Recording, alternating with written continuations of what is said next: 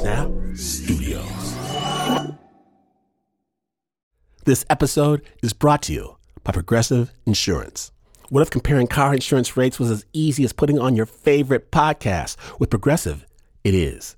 Just visit the Progressive website to quote with all the coverages you want. You'll see Progressive's direct rate, then their tool will provide options from other companies so you can compare. All you need to do is choose the rate and coverage you like. Quote today at Progressive.com to join the over 28 million drivers who trust Progressive. Progressive Casualty Insurance Company and Affiliates. Comparison rates not available in all states or situations. Prices vary based on how you buy.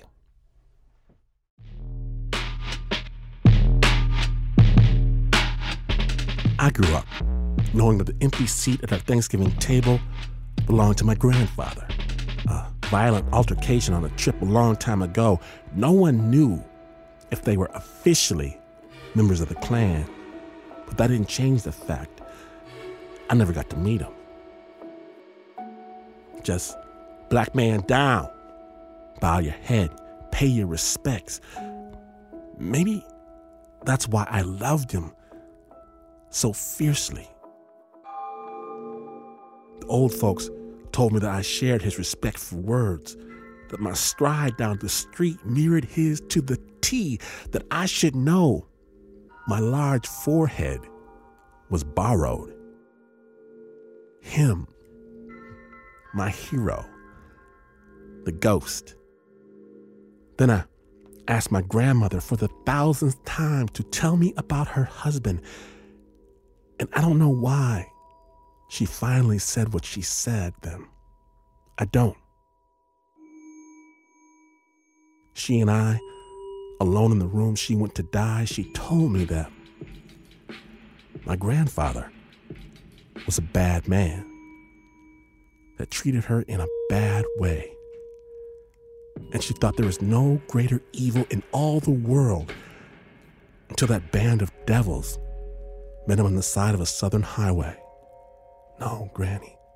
And gave him what he didn't quite deserve. No, Granny. Not because of his evil, Granny. But because he, a light-skinned black man, almost but not quite white, stopped in exactly the wrong place to ask for help for his flat tire. Granny. Granny.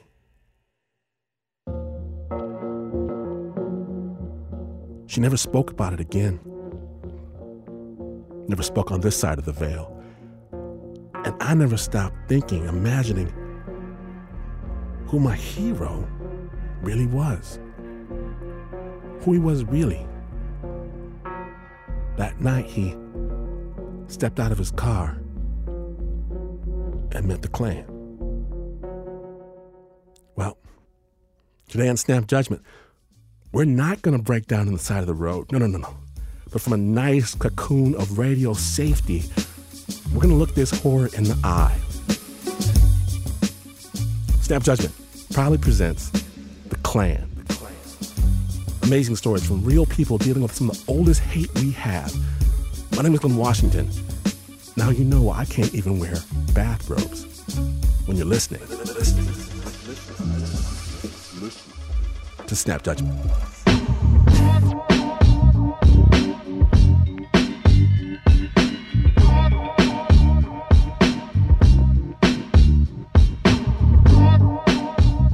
Now, there is a movie, you might have heard of it.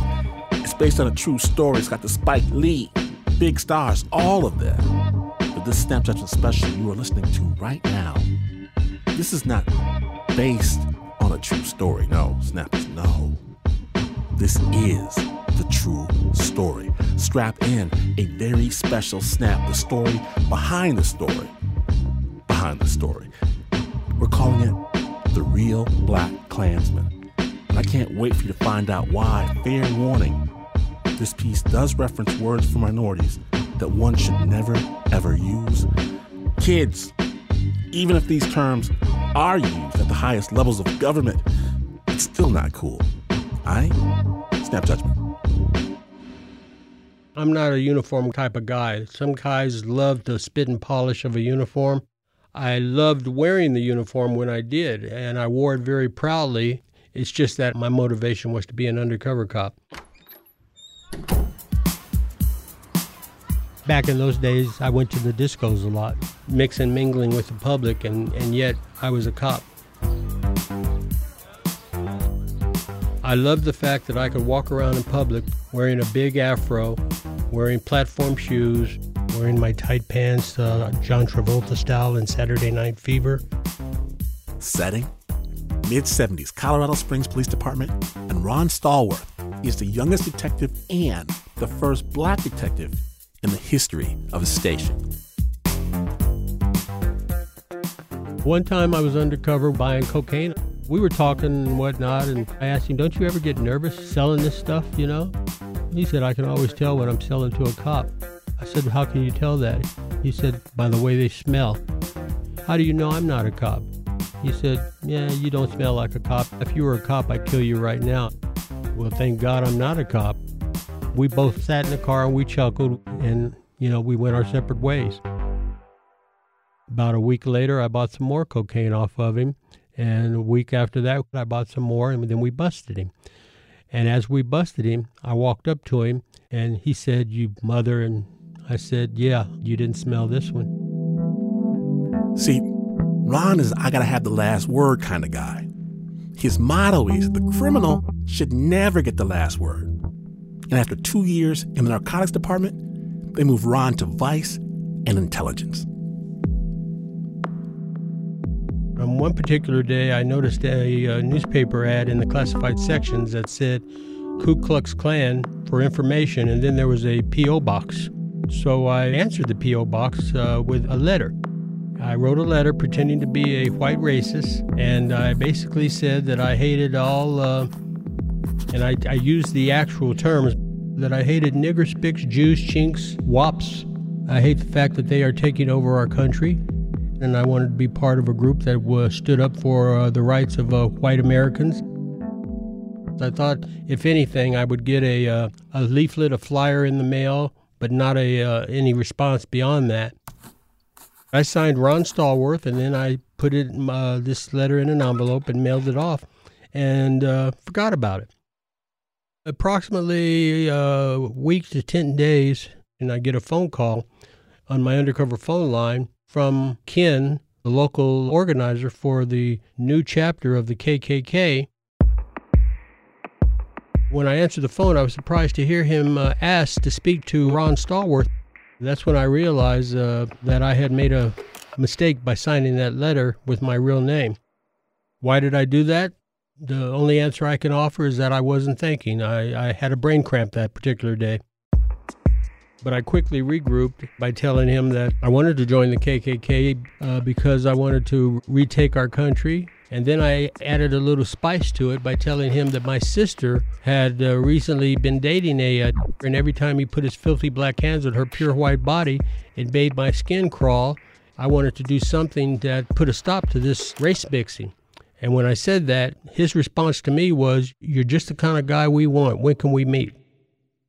Obviously, I couldn't meet with him because quite frankly, my beautiful ebony skin.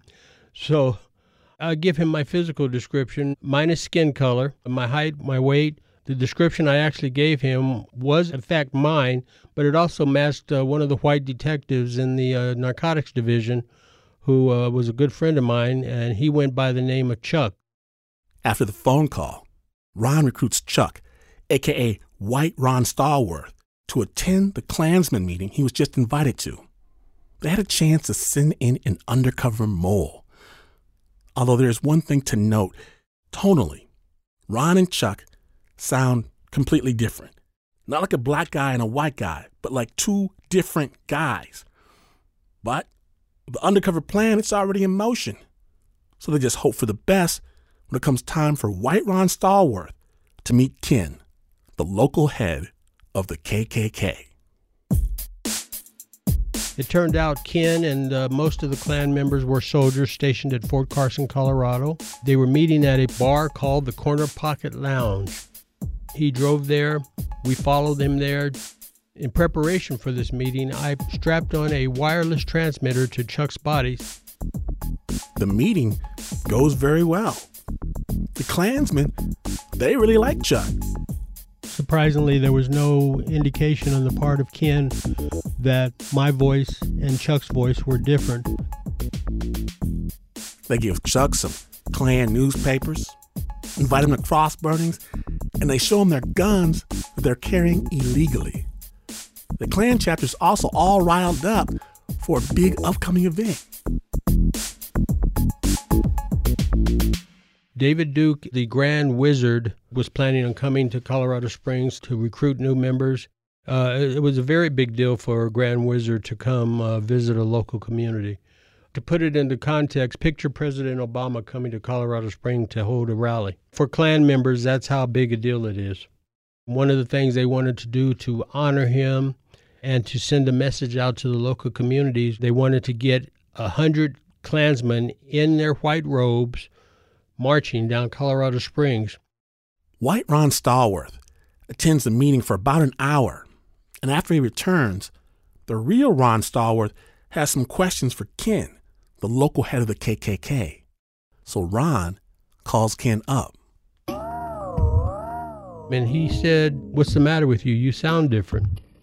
And I coughed for a couple of seconds and, "Oh, Ken, I have a sinus infection." And he said, "Oh, I get those all the time. Here's what you need to do to take care of that."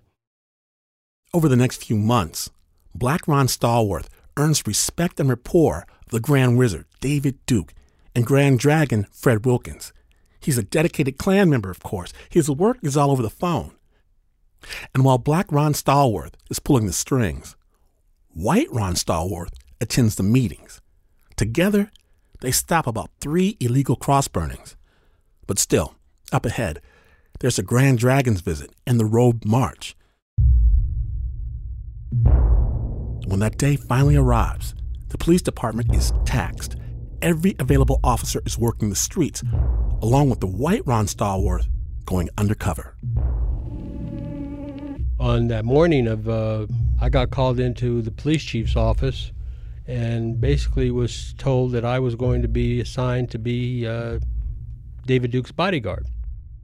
The police department had been getting death threats against David Duke, and the chief said he didn't want anything happening to David Duke as long as he was in Colorado Springs. I protested against the chief's order. The chief said he understood that, but he was willing to risk it for the sake of keeping David Duke alive, and we were short of manpower, and I was the only one available. Well, I protested, but he insisted on ailing it happening, and I saluted, said yes, sir, and obeyed his order. David Duke's first stop that day is lunch at a steakhouse. So Ron heads over, and this is what's about to go down. Inside the restaurant, Ron is going to be protecting the national leader of the KKK, the state leader of the KKK, the local leader of the KKK, all of whom he had weekly contact with over the phone. Chuck, the undercover White Ron Stallworth, is also there, among all the other Klan members. Chuck did not know I was coming and was surprised to see me when I finally got there. And I gave him a nonverbal signal that everything was okay and proceeded to introduce myself to David Duke. They were curious as to why I was there. I just introduced myself as a detective from the police department and that we had received death threats against Mr. Duke. And I told him I do not believe in your political or ideological philosophy, but I am a professional, and as long as you're in my town, I will do everything within my means to keep you safe. He thanked me. I shook their hands. They were all smiles because he was being recognized as a man of importance. Once I realized that they didn't recognize my voice, I started having fun playing with them. I had a Polaroid camera with me, and I gave the camera to Chuck, the White Ron Stallworth. And I said, "Mr. Duke, nobody will believe me if I tell them that I was your bodyguard. Would you mind taking a picture with me?" He said, "No, not at all." So again, I gave the camera to Chuck, and I stood beside David Duke on my right, and then I asked the Grand Dragon if he would get in the picture with me and stand on my left, and he said, "Sure." Then I put my arm on both of their shoulders, And Duke pushed my arm away from him. He said, "I'm sorry, but I can't appear in a photo with you like that." I can only speculate that he didn't want it to be seen in public where a black man had his arm around him looking like they were chummy. So I said, I understand, Mr. Duke. I said, "Excuse me for a second." And then I walked over to Chuck and pretended like there was something that I needed to discuss with him regarding the operation of the camera. And I whispered to Chuck, "On the count of 3, snap the photo." And then I went back and I stood between the two of them, the Grand Dragon on my left and David Duke, the Grand Wizard, on my right. I stood between the two of them with my hands down by my waist area. And I said 1, 2, and on the count of 3, I raised my arm and put them back on the shoulders of the two men. And on the count of 3, Chuck snapped the photo. When Chuck snapped the photo, David Duke bolted away from me towards Chuck and tried to grab the camera out of Chuck's hand. I was a split second faster than Duke. I actually grabbed the camera from Chuck. Duke tried to snatch the camera out of my hand. And when he tried to snatch it out of my hand, I told Duke, "If you touch me, I will arrest you for assault on a police officer, and I'll throw you in jail, and that's worth 5 years in prison. Don't do it." Duke looked at me and gave me the most intense, hardest, filthiest look you could possibly imagine. All of the smiles that had been in the room before stopped. And everybody stared at me with intense look of hatred on their face. It seemed like forever, but it probably was only no more than maybe 5, 6 seconds. And then he backed off. Because at that precise moment, I was their worst nightmare. I was a with a gun, with a badge and a gun. And fortunately for him, he backed off. And for the rest of his stay in Colorado Springs, he didn't say one word to me. Believe it or not, I called David Duke up 3 days after this event happened and spoke to him on the phone and asked him how he liked Colorado Springs and, well, did anything unusual happen? He said, "Oh, I had an encounter with this cop." I said, "Really? What happened?"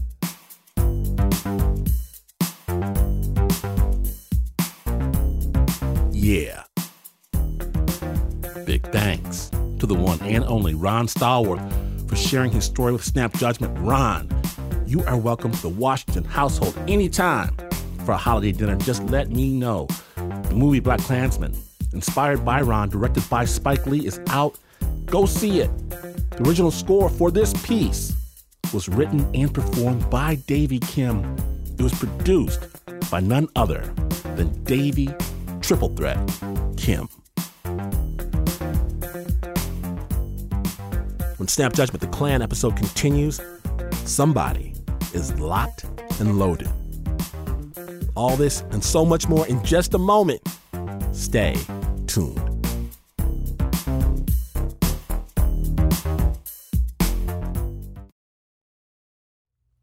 Support for Snap Judgment comes from Odoo. What is Odoo? Well, Odoo is the only software your business will ever need. Featuring a suite of integrated business applications, Odoo connects your business operations together so you can get more done in less time.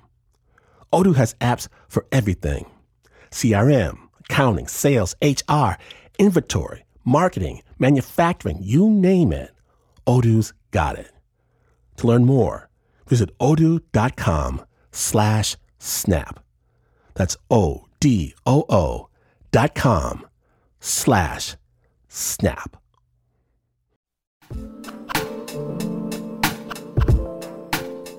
Welcome back to Snap Judgment, the Klan episode.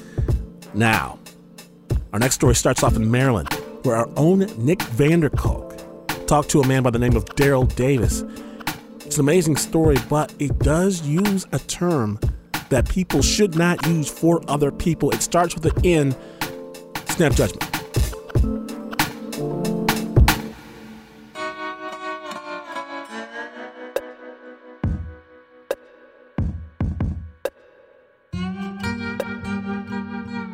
In 1983, country music had made a resurgence in this country. So I joined a country band. I was the only black guy in the band, and consequently, usually the only black guy in many of the places where we played. Well, there was this truck stop in a place called Frederick, Maryland. Truck stop had a motel. In the bottom of the motel was this lounge called the Silver Dollar Lounge. And it was basically an all-white lounge.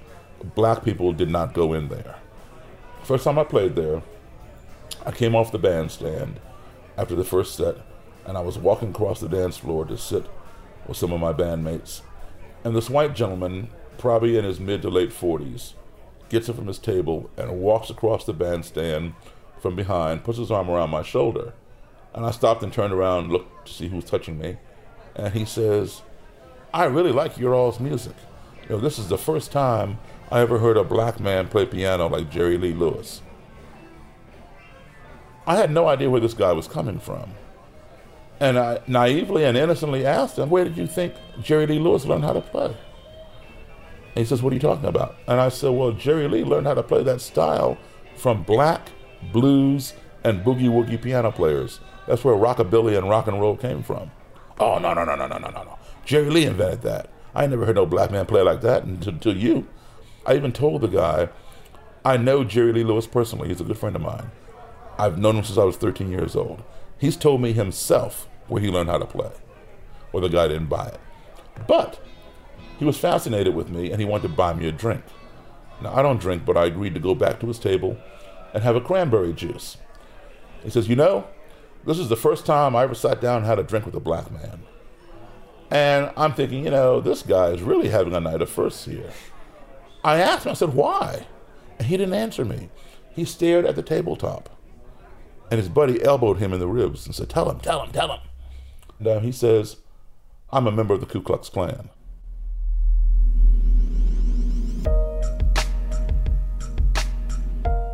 I started laughing. I figured, okay, this guy thinks I'm jerking him around about Jerry Lee Lewis, so he's going to jerk me around about the Klan. While I'm laughing, he goes inside his pocket, pulls out his wallet, and hands me his Klan card. His looked like it had a Klansman on horseback, and then on the other side was this red circle with a white cross and a red blood drop in the center, which is the Ku Klux Klan insignia. It's called a Mayoke, or blood drop emblem. I stopped laughing because I recognize that stuff. You know, this is for real. So now I'm wondering, what the hell am I doing sitting at a table with a Klansman? And I gave him back his card, and we talked about some other things. The guy gave me his phone number. He wanted me to call him anytime I was to come back to this bar with this band, because he wanted to bring his buddies, right, his Klan buddies, to see this black guy play piano like Jerry Lee Lewis.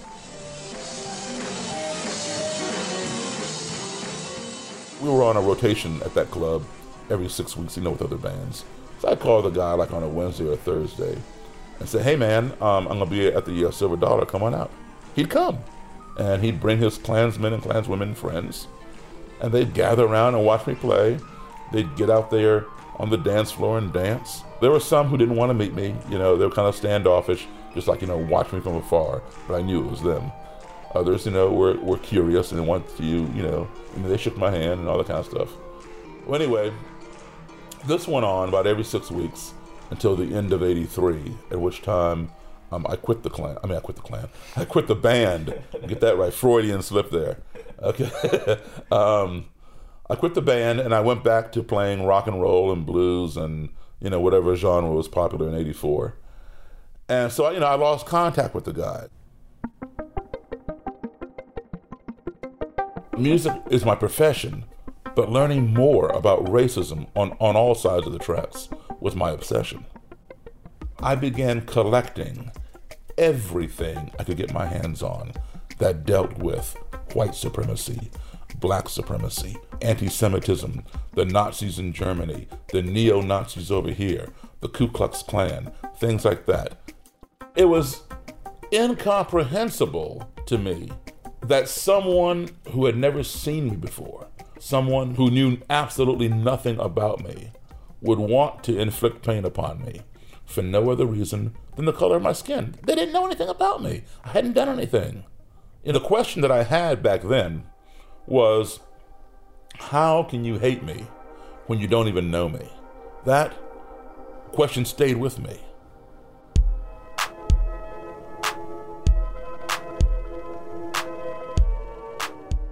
8 years later, I decided I want an answer to my question. So I'm going to interview all these racists. I need to write a book. So I chose the Klan because, man, I could have chose, the Nazis, but I had made some kind of relationship with this Klansman. So I'm going to track down that Klansman from the Silver Dollar Lounge. He had moved. He did not have a phone, but he had an address. So unannounced, I went by his apartment one evening, okay? I knock on the door, right, in this hallway, and he opens the door. He says, Daryl, what are you doing here? And he steps out into the hallway and looks up and down the hallway to see if I brought anybody with me, right? Well, when he stepped out of his apartment, I stepped in. So he turns around, he comes back in. He goes, what's going on, man? Are you still playing? What's going on? I said, yeah, I'm still playing, man. But listen, I need to talk to you about the Klan. I said, you remember, right? He goes, well, I was. He said he'd quit, and he went into this long story. Well, I said, where's all your Klan stuff? And he says, well, they came and got it. Apparently, he had not paid off his robe and hood, and they came and repoed it. And I said, do you know Roger Kelly? Yeah, I know Roger. Roger was my Grand Dragon. In their terminology, they called the state leader the Grand Dragon.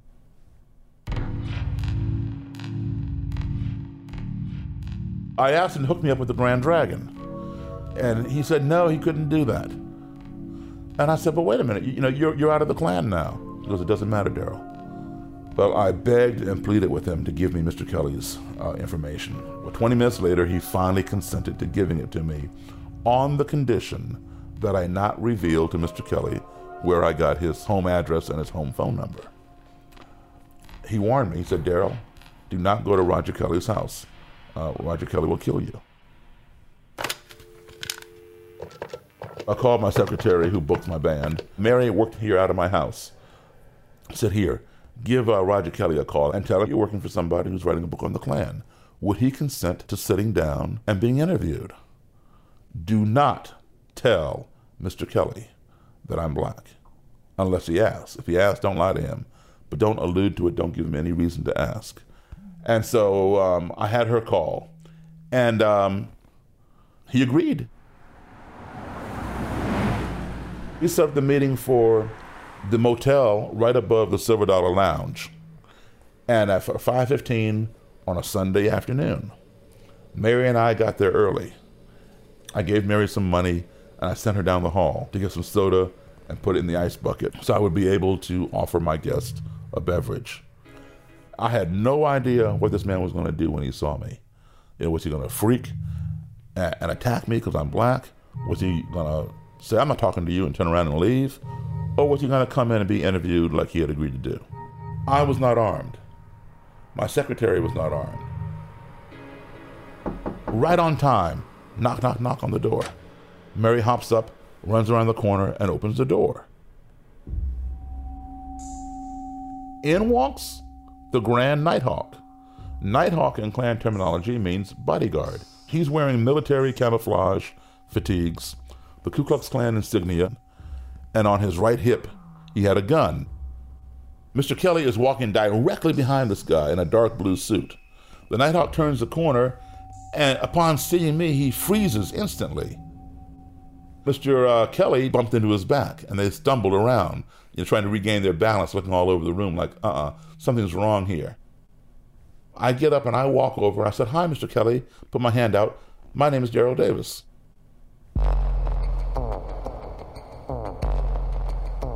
He shook my hand. So far, so good. I said, come on in, come on in. The Nighthawk shook my hand. Mr. Kelly sat down. I'm like, yes, he's going to do it. And the Nighthawk stood at attention to his right. Right before I could sit down, Mr. Kelly says to me, Mr. Davis, do you have any form of identification? And I said, yes. And I reached into my wallet and pulled out my driver's license and gave it to him. And he says, oh, you live on Flack Street in Silver Spring. Well, now, that had me a little concerned.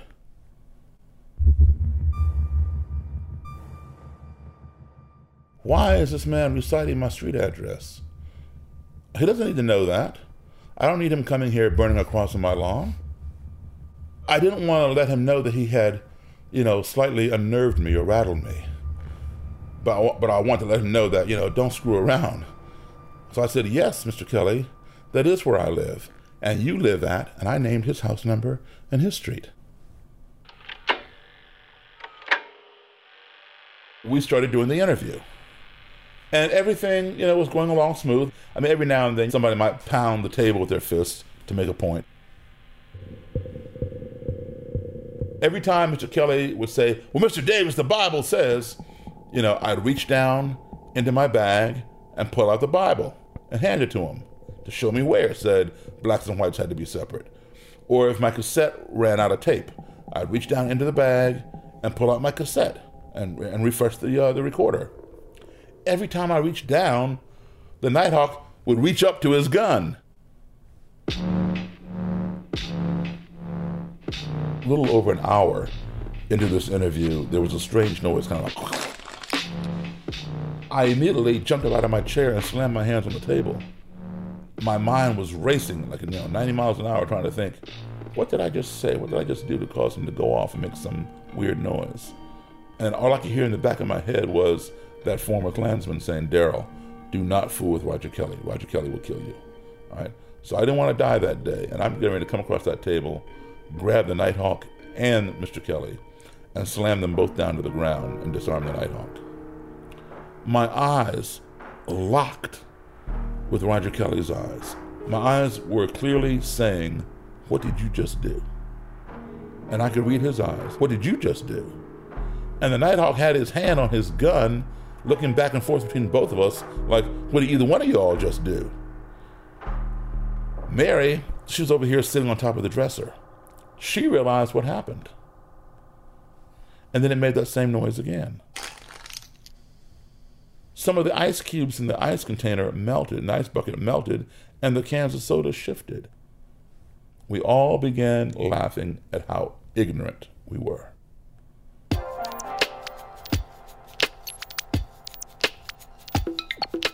We continued with the interview, and there were no more problems.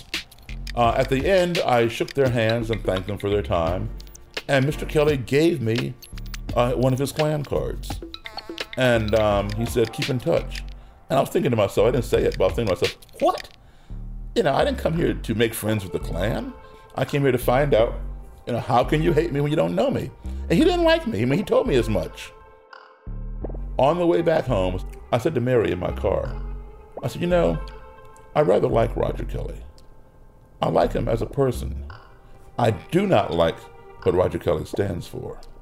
But I found that we had more in common than we did in contrast. Basically, what we had in contrast was how we each felt about race. Other than that, we agreed on a lot of things in common. We need to get drugs off the street. We need better education for kids. Things like that. We can agree upon. So whenever I had a gig up in his county, I'd call him and say, hey man, I'm playing here or playing there. Come on out. He'd come. He'd bring the Nighthawk with him, but he'd come. Sometimes I would invite him down here. He'd come down here. He'd sit right over there on the couch. Sometimes I would invite over some of my Jewish friends, some of my black friends, some of my other white friends, just to engage Mr. Kelly in conversation with somebody other than me. I didn't want him to think that I was some exception. I wanted him to talk to other people. After a while, he began coming down here by himself. No Nighthawk. He trusted me that much, all right? After a couple years, he became Imperial Wizard. He was elevated from state leader to national leader, Imperial Wizard. He began inviting me to his house. Welcome to this final hour of CNN Sunday Morning. Friendship can transcend all kinds of boundaries. Just look at us. And two men in Washington area are showing that even an African-American man and a member of the Ku Klux Klan can find common ground. CNN's Carl Rochelle reports. Davis is one of the few African-Americans you will ever find attending a KKK rally. More than attending, he is welcome. I got more respect for that black man than I do you white niggers out there. We get to know one another and we do different things, It hasn't changed my views about the Klan, because my views on the Klan's been pretty much cemented in my mind for years. And I believe in separation of the races. I believe that's in the best interest of all races. I will follow that man to hell and back, because I believe in what he stands for and he believes in what I stand for. A lot of times we don't agree with everything, but at least he respects me to sit down and listen to me. And I'll respect him to sit down and listen to him. The strange relationship of a KKK wizard and his black buddy. In Washington, I'm Carl Rochelle, CNN Sunday Morning.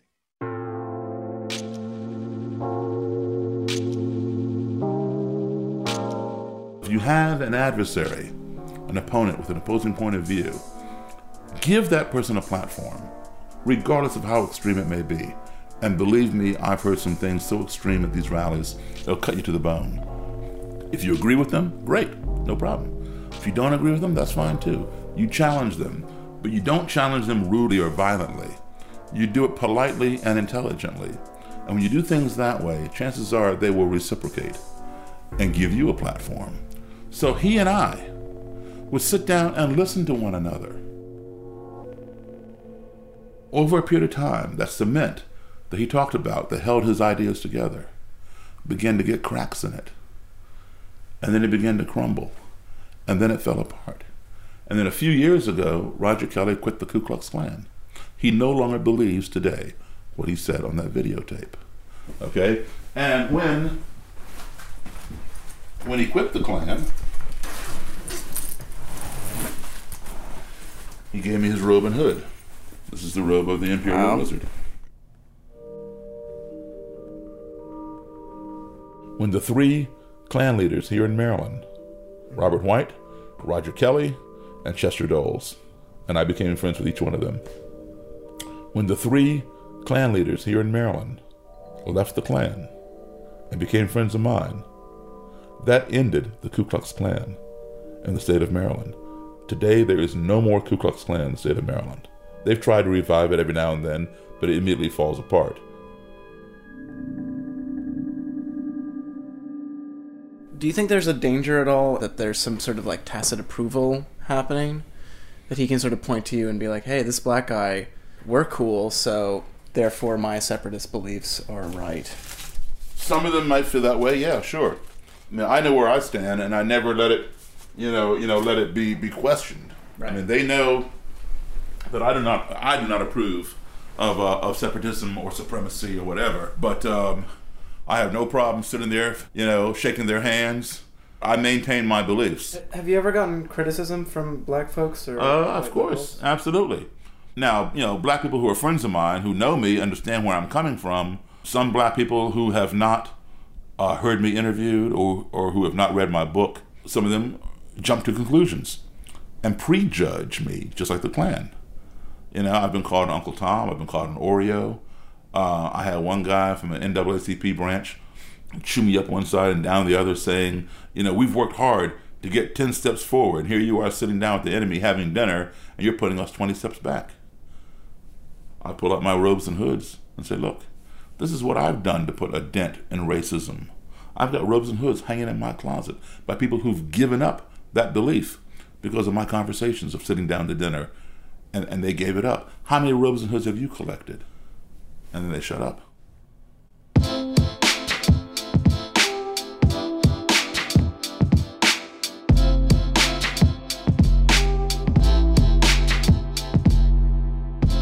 Thank you, Daryl Davis.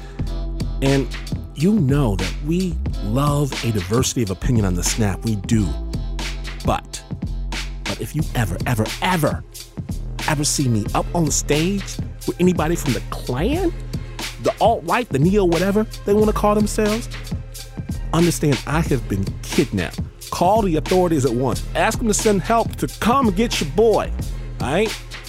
Now, Dale, he wrote a book about his experiences called Clandestine Relationships. There's a new movie coming out about Daryl called Accidental Courtesy later this year. The original sound design for that story was by Leon Morimoto. It was produced by Nick Vanderkolk, who now produces the Love and Radio podcast. And Nick has an update to this story about Daryl Davis at Love and Radio. You can check it out at Love and Radio, wherever you get your podcasts. Now, it's about that time. But if you need more stories in your life, we understand, Snappers. Just subscribe to the amazing Snap Judgment podcast, where we like to say it is almost impossible to hate someone if you know their story. And we have hours of stories awaiting your listening pleasure. All available right now at snapjudgment.org. Look behind the scenes at Snap on our Instagram. It's at Snap Judgment Radio. You can follow me on Twitter, and I'll tell you what I really think. Ooh, and we got big news, Snappers. Big news. Because this year, Halloween comes early. March, Friday the 13th, Spooked, the brand new season. Only on Luminary. Get it while you can. Spooked. Stories from real people battling the forces of darkness. Be afraid.